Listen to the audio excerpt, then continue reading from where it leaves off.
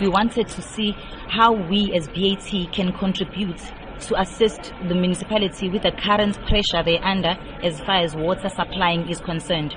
So with this plant, us recycling our water that we have used in our processes, as well as the rainwater that we harvest, we saw that, okay, fine, then we end up using far less of municipality's water supply.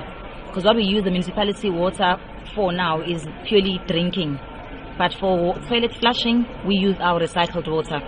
And for processes, that includes our boilers, which consume 4,000 liters a week. As we drain every week, we use the recycled water. So it has actually been beneficial to the factory as well as the community, because last year alone, we used 40 million liters of the recycled water, which could have been municipality water had we not had this project in place. Tell us how exactly the project works. Okay, we harvest the rainwater and it goes to a collective tank.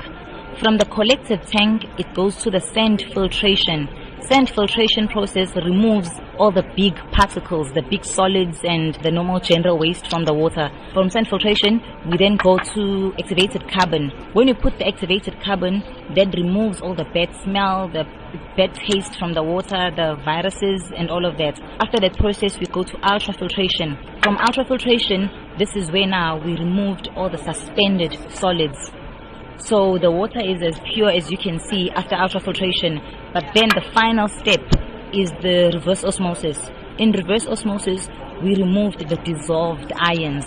That's the final step, making the water far pure, as it has no minerals when it gets to the last stage. We understand that this is a pioneering project in that none of your other branches anywhere else in the world is using it. Actually, this is currently a proudly South African project. We're looking at a bigger picture, not only BAT, as we've even started sharing this with other companies to make them understand, because at the end of the day, it doesn't only have to be a BAT fight as far as the water scarcity is concerned.